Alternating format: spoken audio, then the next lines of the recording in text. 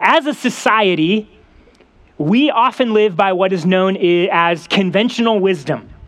And this is wisdom that has been repeated so often, oftentimes in sort of catchy little phrases, that we stop questioning it. It's just sort of accepted as knowledge that everybody agrees on, everybody believes, and everybody sort of follows. Here's some examples. You get what you pay for. Anybody ever said that? Everybody think that? You get what you pay for. What doesn't kill you makes you stronger. It's always darkest just before dawn. Or how about this one? Sticks and stones may break my bones, but words will never hurt me. So whether it's wisdom about the wise use of money, or encouragement to endure, or being able to stand against verbal assault, or a host of other little bits of conventional wisdom, it's all over the place. But here's the problem with conventional wisdom. No one ever stops and asks, hey, is this actually true? Is this actually wise? Because when you start to scrutinize conventional wisdom, you actually find that it's pretty shallow and actually isn't wise at all. For example, you get what you pay for. How often is that not true?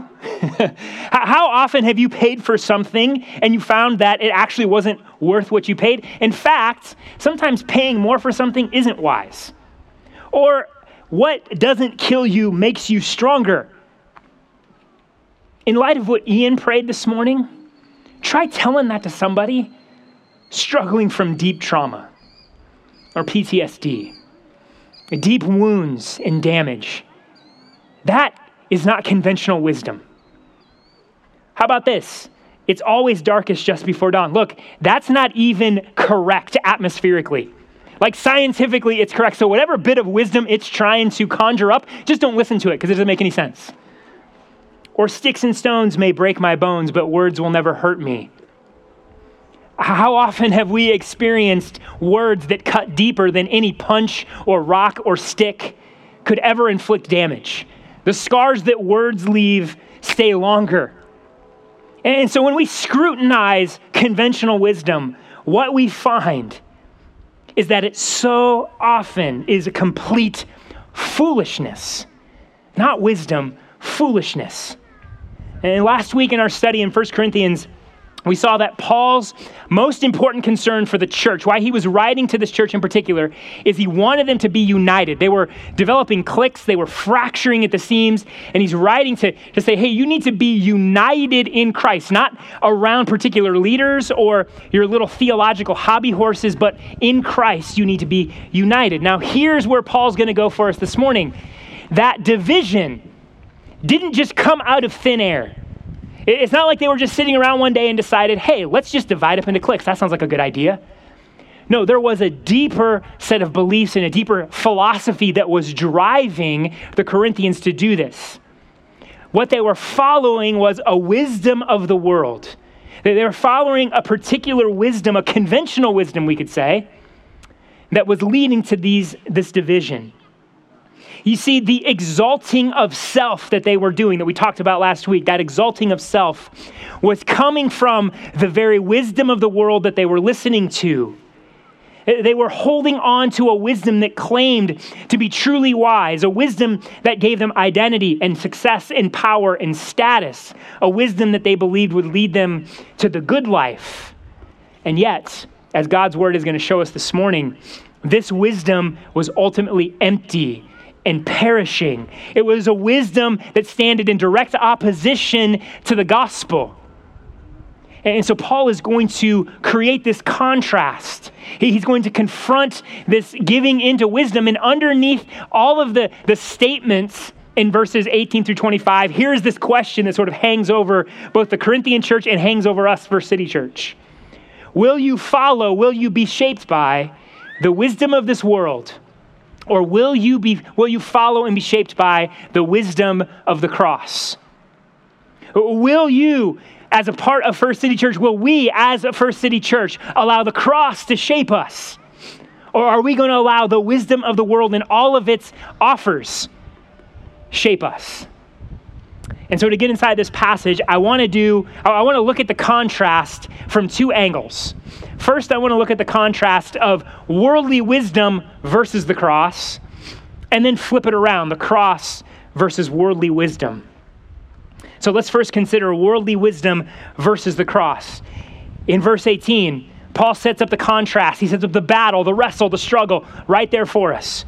For the word of the cross is folly to those who are perishing. The word of the cross, by which Paul means the message, the details, the content, the truths of the cross of Jesus, as well as the proclamation, the saying, the teaching, the declaring, and the living our lives underneath that message.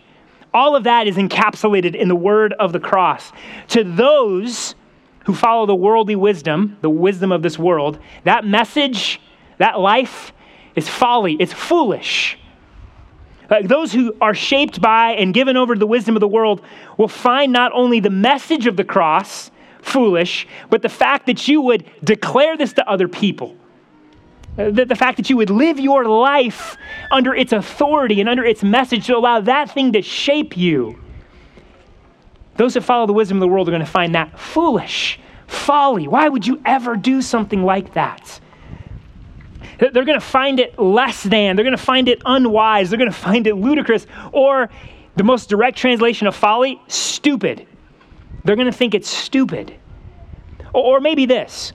It's okay to be kind of Christian, especially in our context. It's going to be very rare for you to find someone who outright thinks you're stupid for being a Christian. But here's the expectation. Just sprinkle a little Jesus on your life, but don't take it any further than that. That it's okay to kind of follow Jesus, to kind of identify with the cross, but if that's going to be the thing that most defines you, most shapes you, most sets the trajectory of how you live your life, well, that's stupid. That's unwise. That's folly. That's foolishness. Is that the thing that shapes your identity and your ethics and how you spend money and how you parent and how you're in your marriage and how you vote and on and on and on and on? Well, that is utter folly. Why? Why does the worldly wisdom, why does the wisdom of this world find the cross foolish? Well, first, let's recognize this goes all the way back to the beginning, all the way back to where the problem started. In Genesis 3, we see that when Adam and Eve fell into sin, when humanity fell into sin, one of the driving motivations of their heart was this: they wanted to be wise. They wanted to find wisdom apart from God. And so they were drawn in by the lure of wisdom. Hey, you can be wise and you don't need God to do it. You can define wisdom for yourself. And so Adam and Eve, and then all of us along with them, decided, we're going to do this. We're going to find wisdom in our own eye. We're going to on our own. We don't need God to tell us what is wise and unwise. I mean, God's fine to stick around a little bit, but the thing that most determines how I'm going to live, well, I'm going to define that myself. And so since that time, we have been chasing a wisdom of our own design. We have been in rebellion against God. We have said, God, I don't need your wisdom. I am fine on my own. And look, times may change. The labels that we put on our wisdom may change from society to society and culture to culture and generation after generation. But at the heart of all of that wisdom is the same thing: exaltation of self. Exaltation of us and our wisdom, our autonomy, our authority. A wisdom that allows us to get what we want, the power, the control, the status that we want. That's why the wisdom of this world is going to be against God, because if the cross is God's wisdom, then worldly wisdom is going to oppose it. But then in verse 22, the Apostle Paul captures sort of the major strands of worldly wisdom that was both inundating the Corinthian church, but also is true for us today. Well, we're going to see that things really haven't changed. This is what he writes in verse 22: for Jews demand signs and Greeks seek wisdom. So the Jews, for all of their religious devotion, they actually were given over to worldly wisdom. See, the Jews, they wanted signs. They wanted for God to sort of flex his power. And they wanted him to do that for their good. In this way, God, we're looking for the signs that you're bringing the kingdom back to us. God, we want you to put your power on display so that we get our kingdom back. Will you establish our earthly kingdom? Put us back in power. And so they demanded signs. You see this all over the Gospels. The Jews kept doing this to Jesus. Give us a sign you're the Messiah. Give us the sign you're from God. Give us a sign that you're going to establish the kingdom of God here on earth. For them, the only sign that was acceptable was a show of power. It was a sign that gave them power, that demonstrated, hey, you're going to get earthly kingdom political power. Does this not still reflect some of the religious wisdom of our day? Is there not a prevailing religious wisdom that sees the power of God through the lens of political power? Like, we want God to flex so that our political party can be in control. We want God to give us a display of his power so that our ways, our kingdom, our nation, whatever it is, has the power and the control. We want God's power to manifest itself in our power, in our control. Or maybe to give this a less political sort of application. We want God to make us happy. We want God to follow our agenda. We want God to be about our goals, our dreams, our aspirations.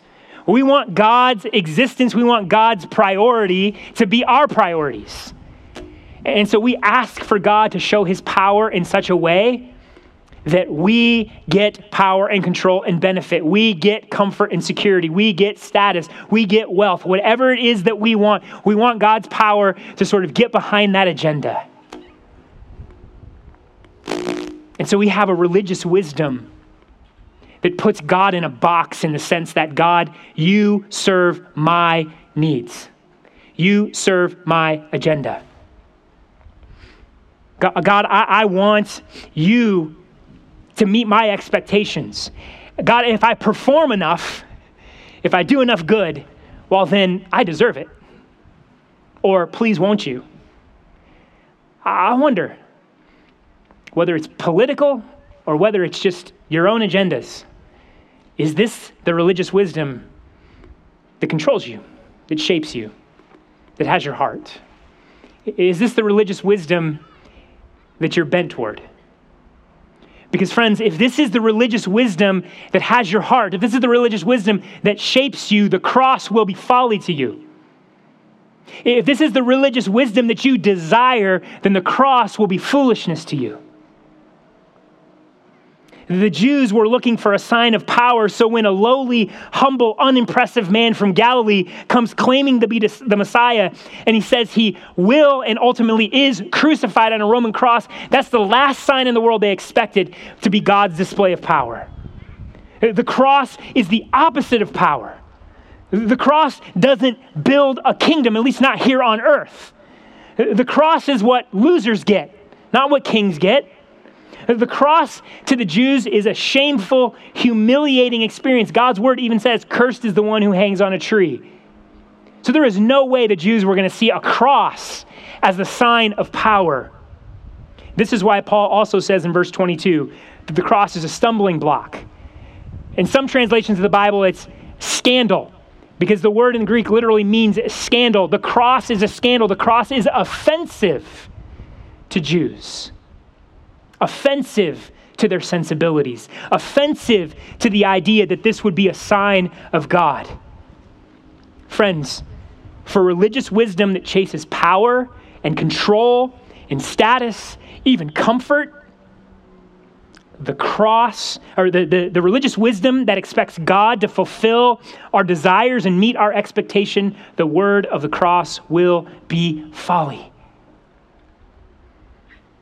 And while the Jews demand a sign, the Greeks, they seek wisdom. Corinth was one of the great cities of the Roman Empire, and it was in Greece. You can still go to Corinth today. And as a major city in Greece, it was given over and shaped by the prevailing Greek wisdom of the day. And the Greeks prided themselves on their wisdom, their deep understanding of philosophy, the mathematics and astronomy, their ability to use language, both poetically and for debate. Look, the Greeks gave us the great philosophers, Socrates and Plato and Aristotle, the great poets, Homer and Sophocles, the great mathematicians, Euclid and Archimedes. Like, the Greeks were smart people. But the problem isn't knowledge. The Apostle Paul isn't anti-knowledge here. Paul was a very educated man. The problem is not us learning. The problem with the Greeks is not that they went out to understand the world. The problem with the Greeks is they sought wisdom as a means to power and control and status. They sought wisdom as a way to live independently, to build their own kingdom. The problem with the Greeks is they were after this good life. They were after the power and control and status and success that they believed wisdom would give them. And so for them, wisdom was about achieving the good life, the comfortable life, the successful life, the well-regarded life, the philosophically deep life. They were after whatever insight, whatever idea gave them greater power or greater wealth or greater success or greater status, greater comfort. You see, they were exalting self through wisdom. For all their learning, at the end of that was an exaltation of self. And look, for us today, do we not have the benefit of a wealth of knowledge and understanding? I mean, thousands and thousands of years of philosophy and literature and math and sciences, undreamt of technology now at our fingertips. I mean, God's common grace to us abounds. It's a wonderful gift that God has allowed us to learn about this world and make accurate observations about this world. But are we also not like the Greeks, exalting ourself through the pursuit of our wisdom? I mean, listen, does not the prevailing psychological wisdom say heal yourself and find happiness in yourself? Does not the prevailing philosophical wisdom say that the self is whatever you make it, so define yourself however you want? Does not the prevailing biological wisdom say you don't have to be confined to your body, you can use medical technology to change who you are? Does not the prevailing wisdom of pleasure say enjoy all you want because your happiness is the most important? Does not the prevailing relationship wisdom say relationships are for your happiness, so only be with those who make you happy? Does not the prevailing economic wisdom say work is a means to happiness and success, so chase your dreams? Friends, again, is this the wisdom you live by? Is this the wisdom that's shaping your heart and shaping your life? Well, let's just be honest. If so, the cross will be foolish. Like, let's just be honest. The cross will be foolishness to you. The cross will be folly to you. Look, to tell a Greek who was seeking success, wealth, status, and pleasure and insightful knowledge that, hey, true wisdom, true insight into ultimate reality, the true path to life and joy, the true meaning and purpose, that is found in a man strung up on an instrument of torture.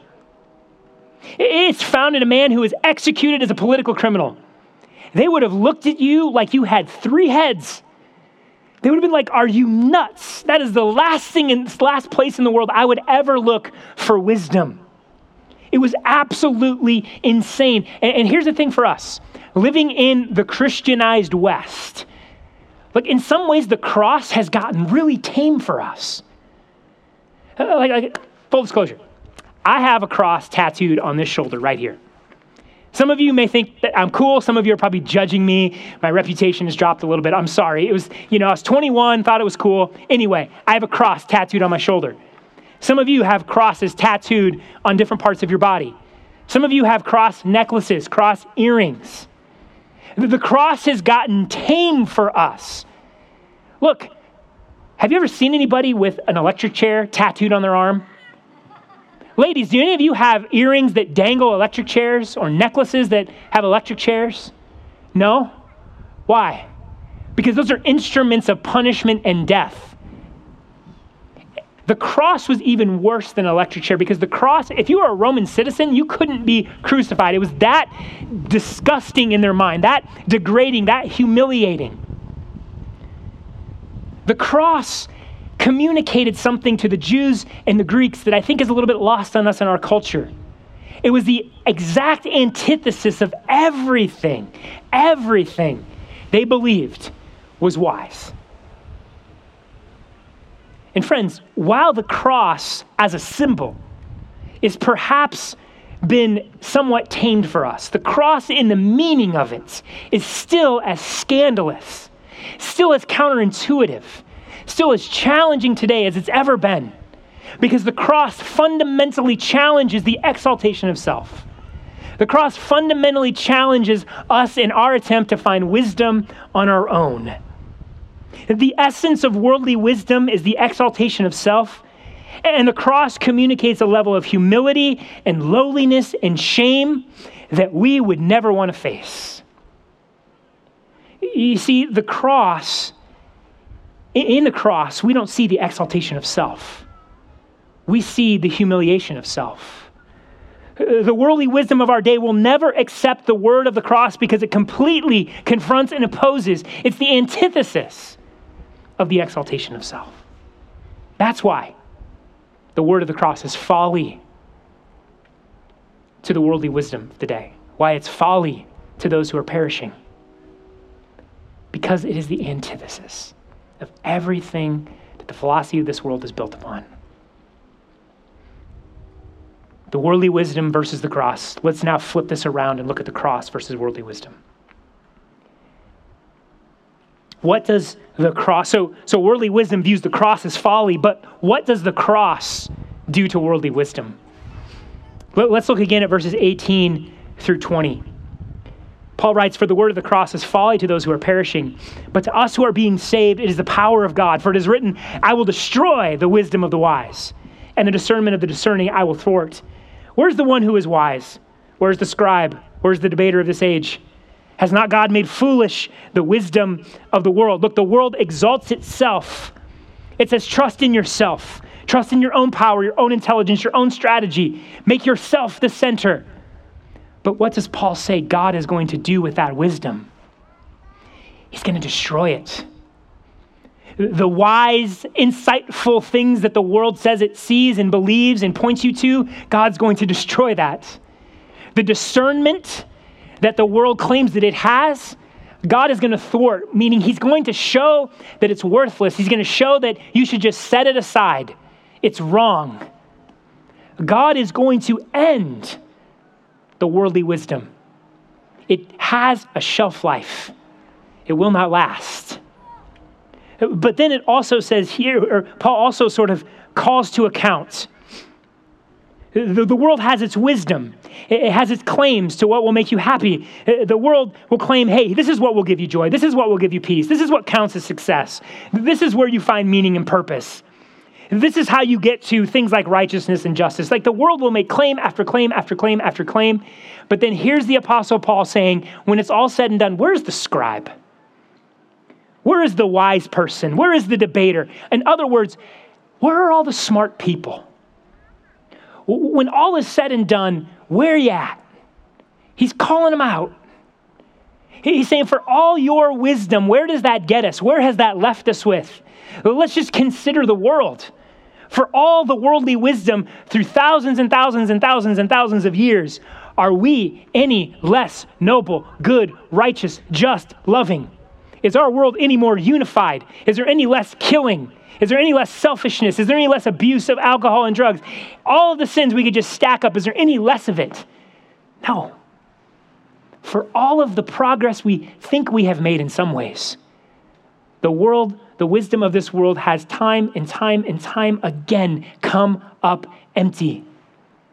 When I think of verse 20, I kind of think of like those, you watch a news program and they bring on the experts. And the experts are going to predict, hey, this is for sure going to happen, or here's how you need to understand this.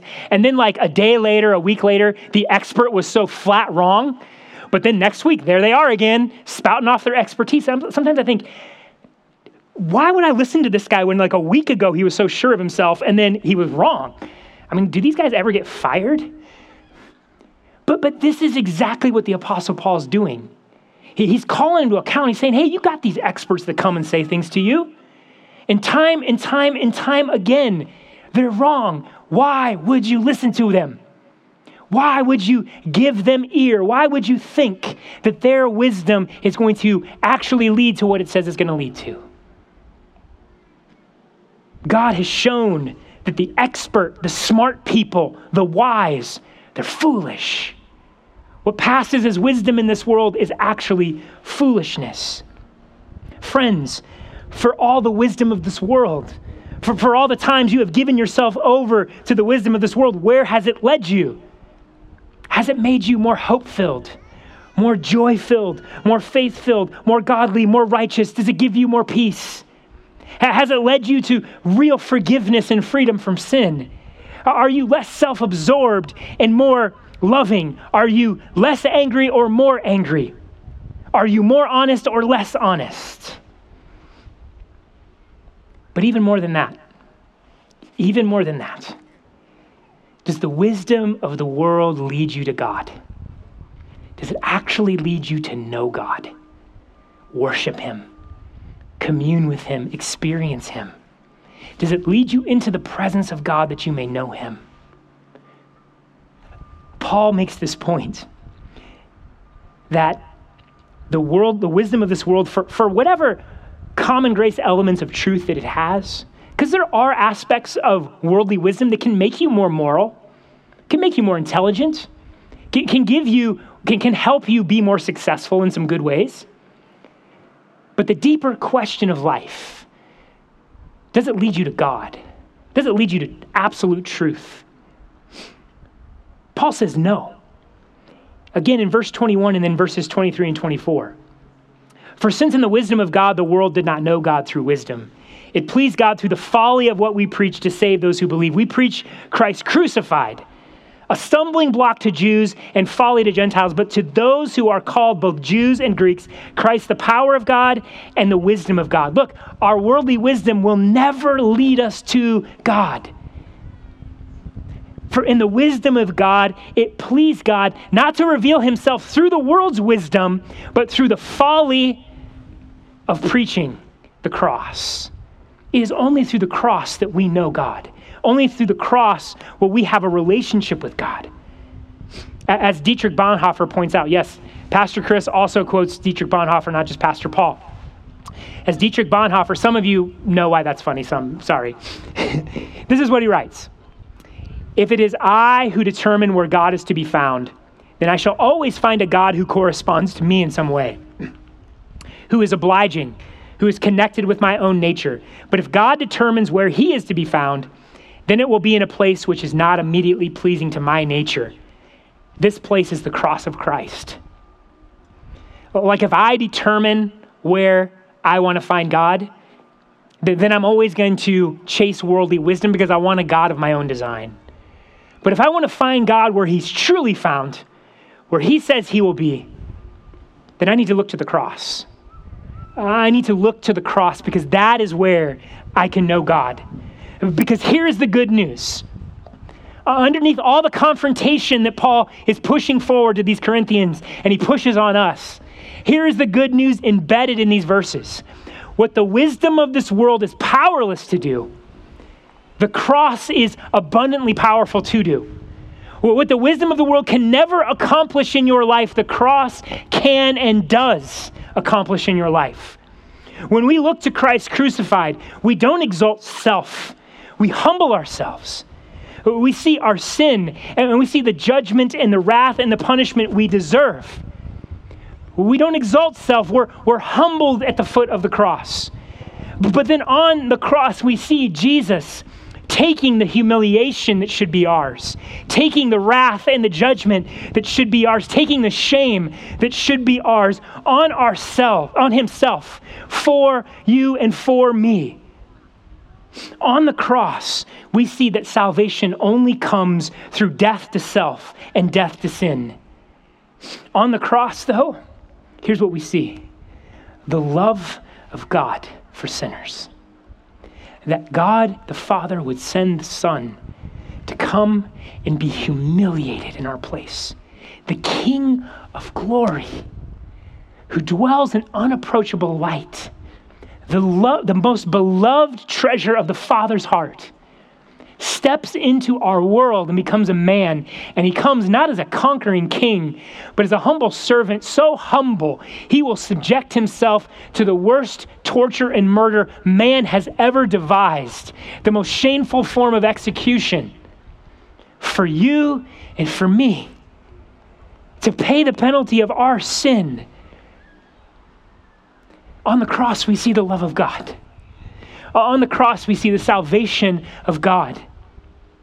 On the cross, we see that God abundantly pours out his love on sinners, not because you and I have done anything. We didn't deserve it. We deserve to be on that cross. We deserve the humiliation and the judgment and the shame. But Jesus took it for us. Jesus took it for us so that we could experience the love of God. So we look to the cross and we see the love of God. But we also see the power of God, because on the cross, Jesus took the fullness of the punishment of God. He took the fullness of the wrath and he paid our debt in full. On the cross, this guilt of sin was paid completely. The guilt of sin, of your sin and mine, completely paid for so that we can be fully forgiven and free. That is the power of the cross. It pays for sin. Christ took in his death, Christ took our sin to the grave and he left it there. Here is the power of the cross. When Christ went in to the grave, your sin went there. And when he rose in resurrected power, he left it there. When Jesus rose in resurrected life, you who are in Christ, you were raised to new life, as Romans 6 says. The power of the cross is new life for you. The power of God in your life is new life.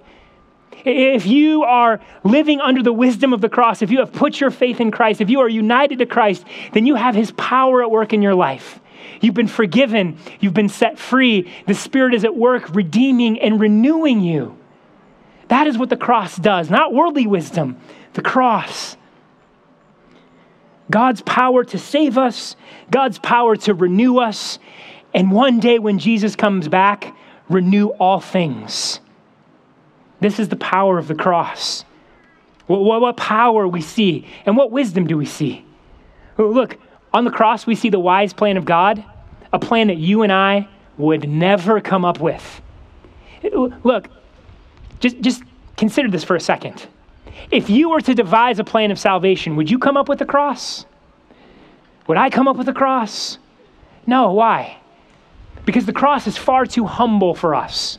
We don't think that humbly. We don't think that lowly. We don't think that lovingly and that graciously, if we're honest. The wisdom of God in the cross puts on the full display of his love and his grace and his power and his plan to renew and redeem all things. Look, we'd never conceive of the cross ourselves because we'd never see death to self as a path to life. Yet that is freedom.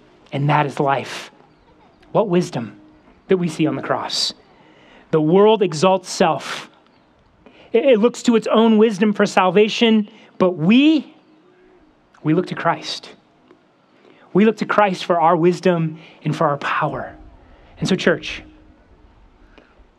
look, if we're going to live united, if we're going to be a united church, First City Church, if we're going to walk in spiritual maturity, holiness, love, service, sacrifice, mission, then our lives must be brought under the wisdom of the cross. We must reject worldly wisdom and not allow it to shape our hearts. And we must be fully transformed and fully given over to the wisdom of the cross. And this is a wisdom that humbles us. This is a wisdom where we don't exalt self, we humble ourselves before the Lord. We're not self-reliant, we're dependent. We're not self-exalting, rather we're serving and we're loving. The wisdom of the cross saves us and transforms us, but it also leads us in a pathway of life that is humble and gracious and merciful, that puts others before ourselves, that doesn't see the end all and be all of life of me and self-exaltation in my happiness. No, it's the glory of God and the good of others. Yes, we will experience happiness. Yes, we will experience joy. Yes, we'll experience peace. But that comes through the cross, through death to self, death to sin, losing our life that we might find it. This is a counterintuitive, upside down kingdom mentality, church. But it is and must be what shapes us if we are to walk as God has called us to walk. And so, friends, brothers and sisters, let us live in the wisdom of the cross. Let's pray.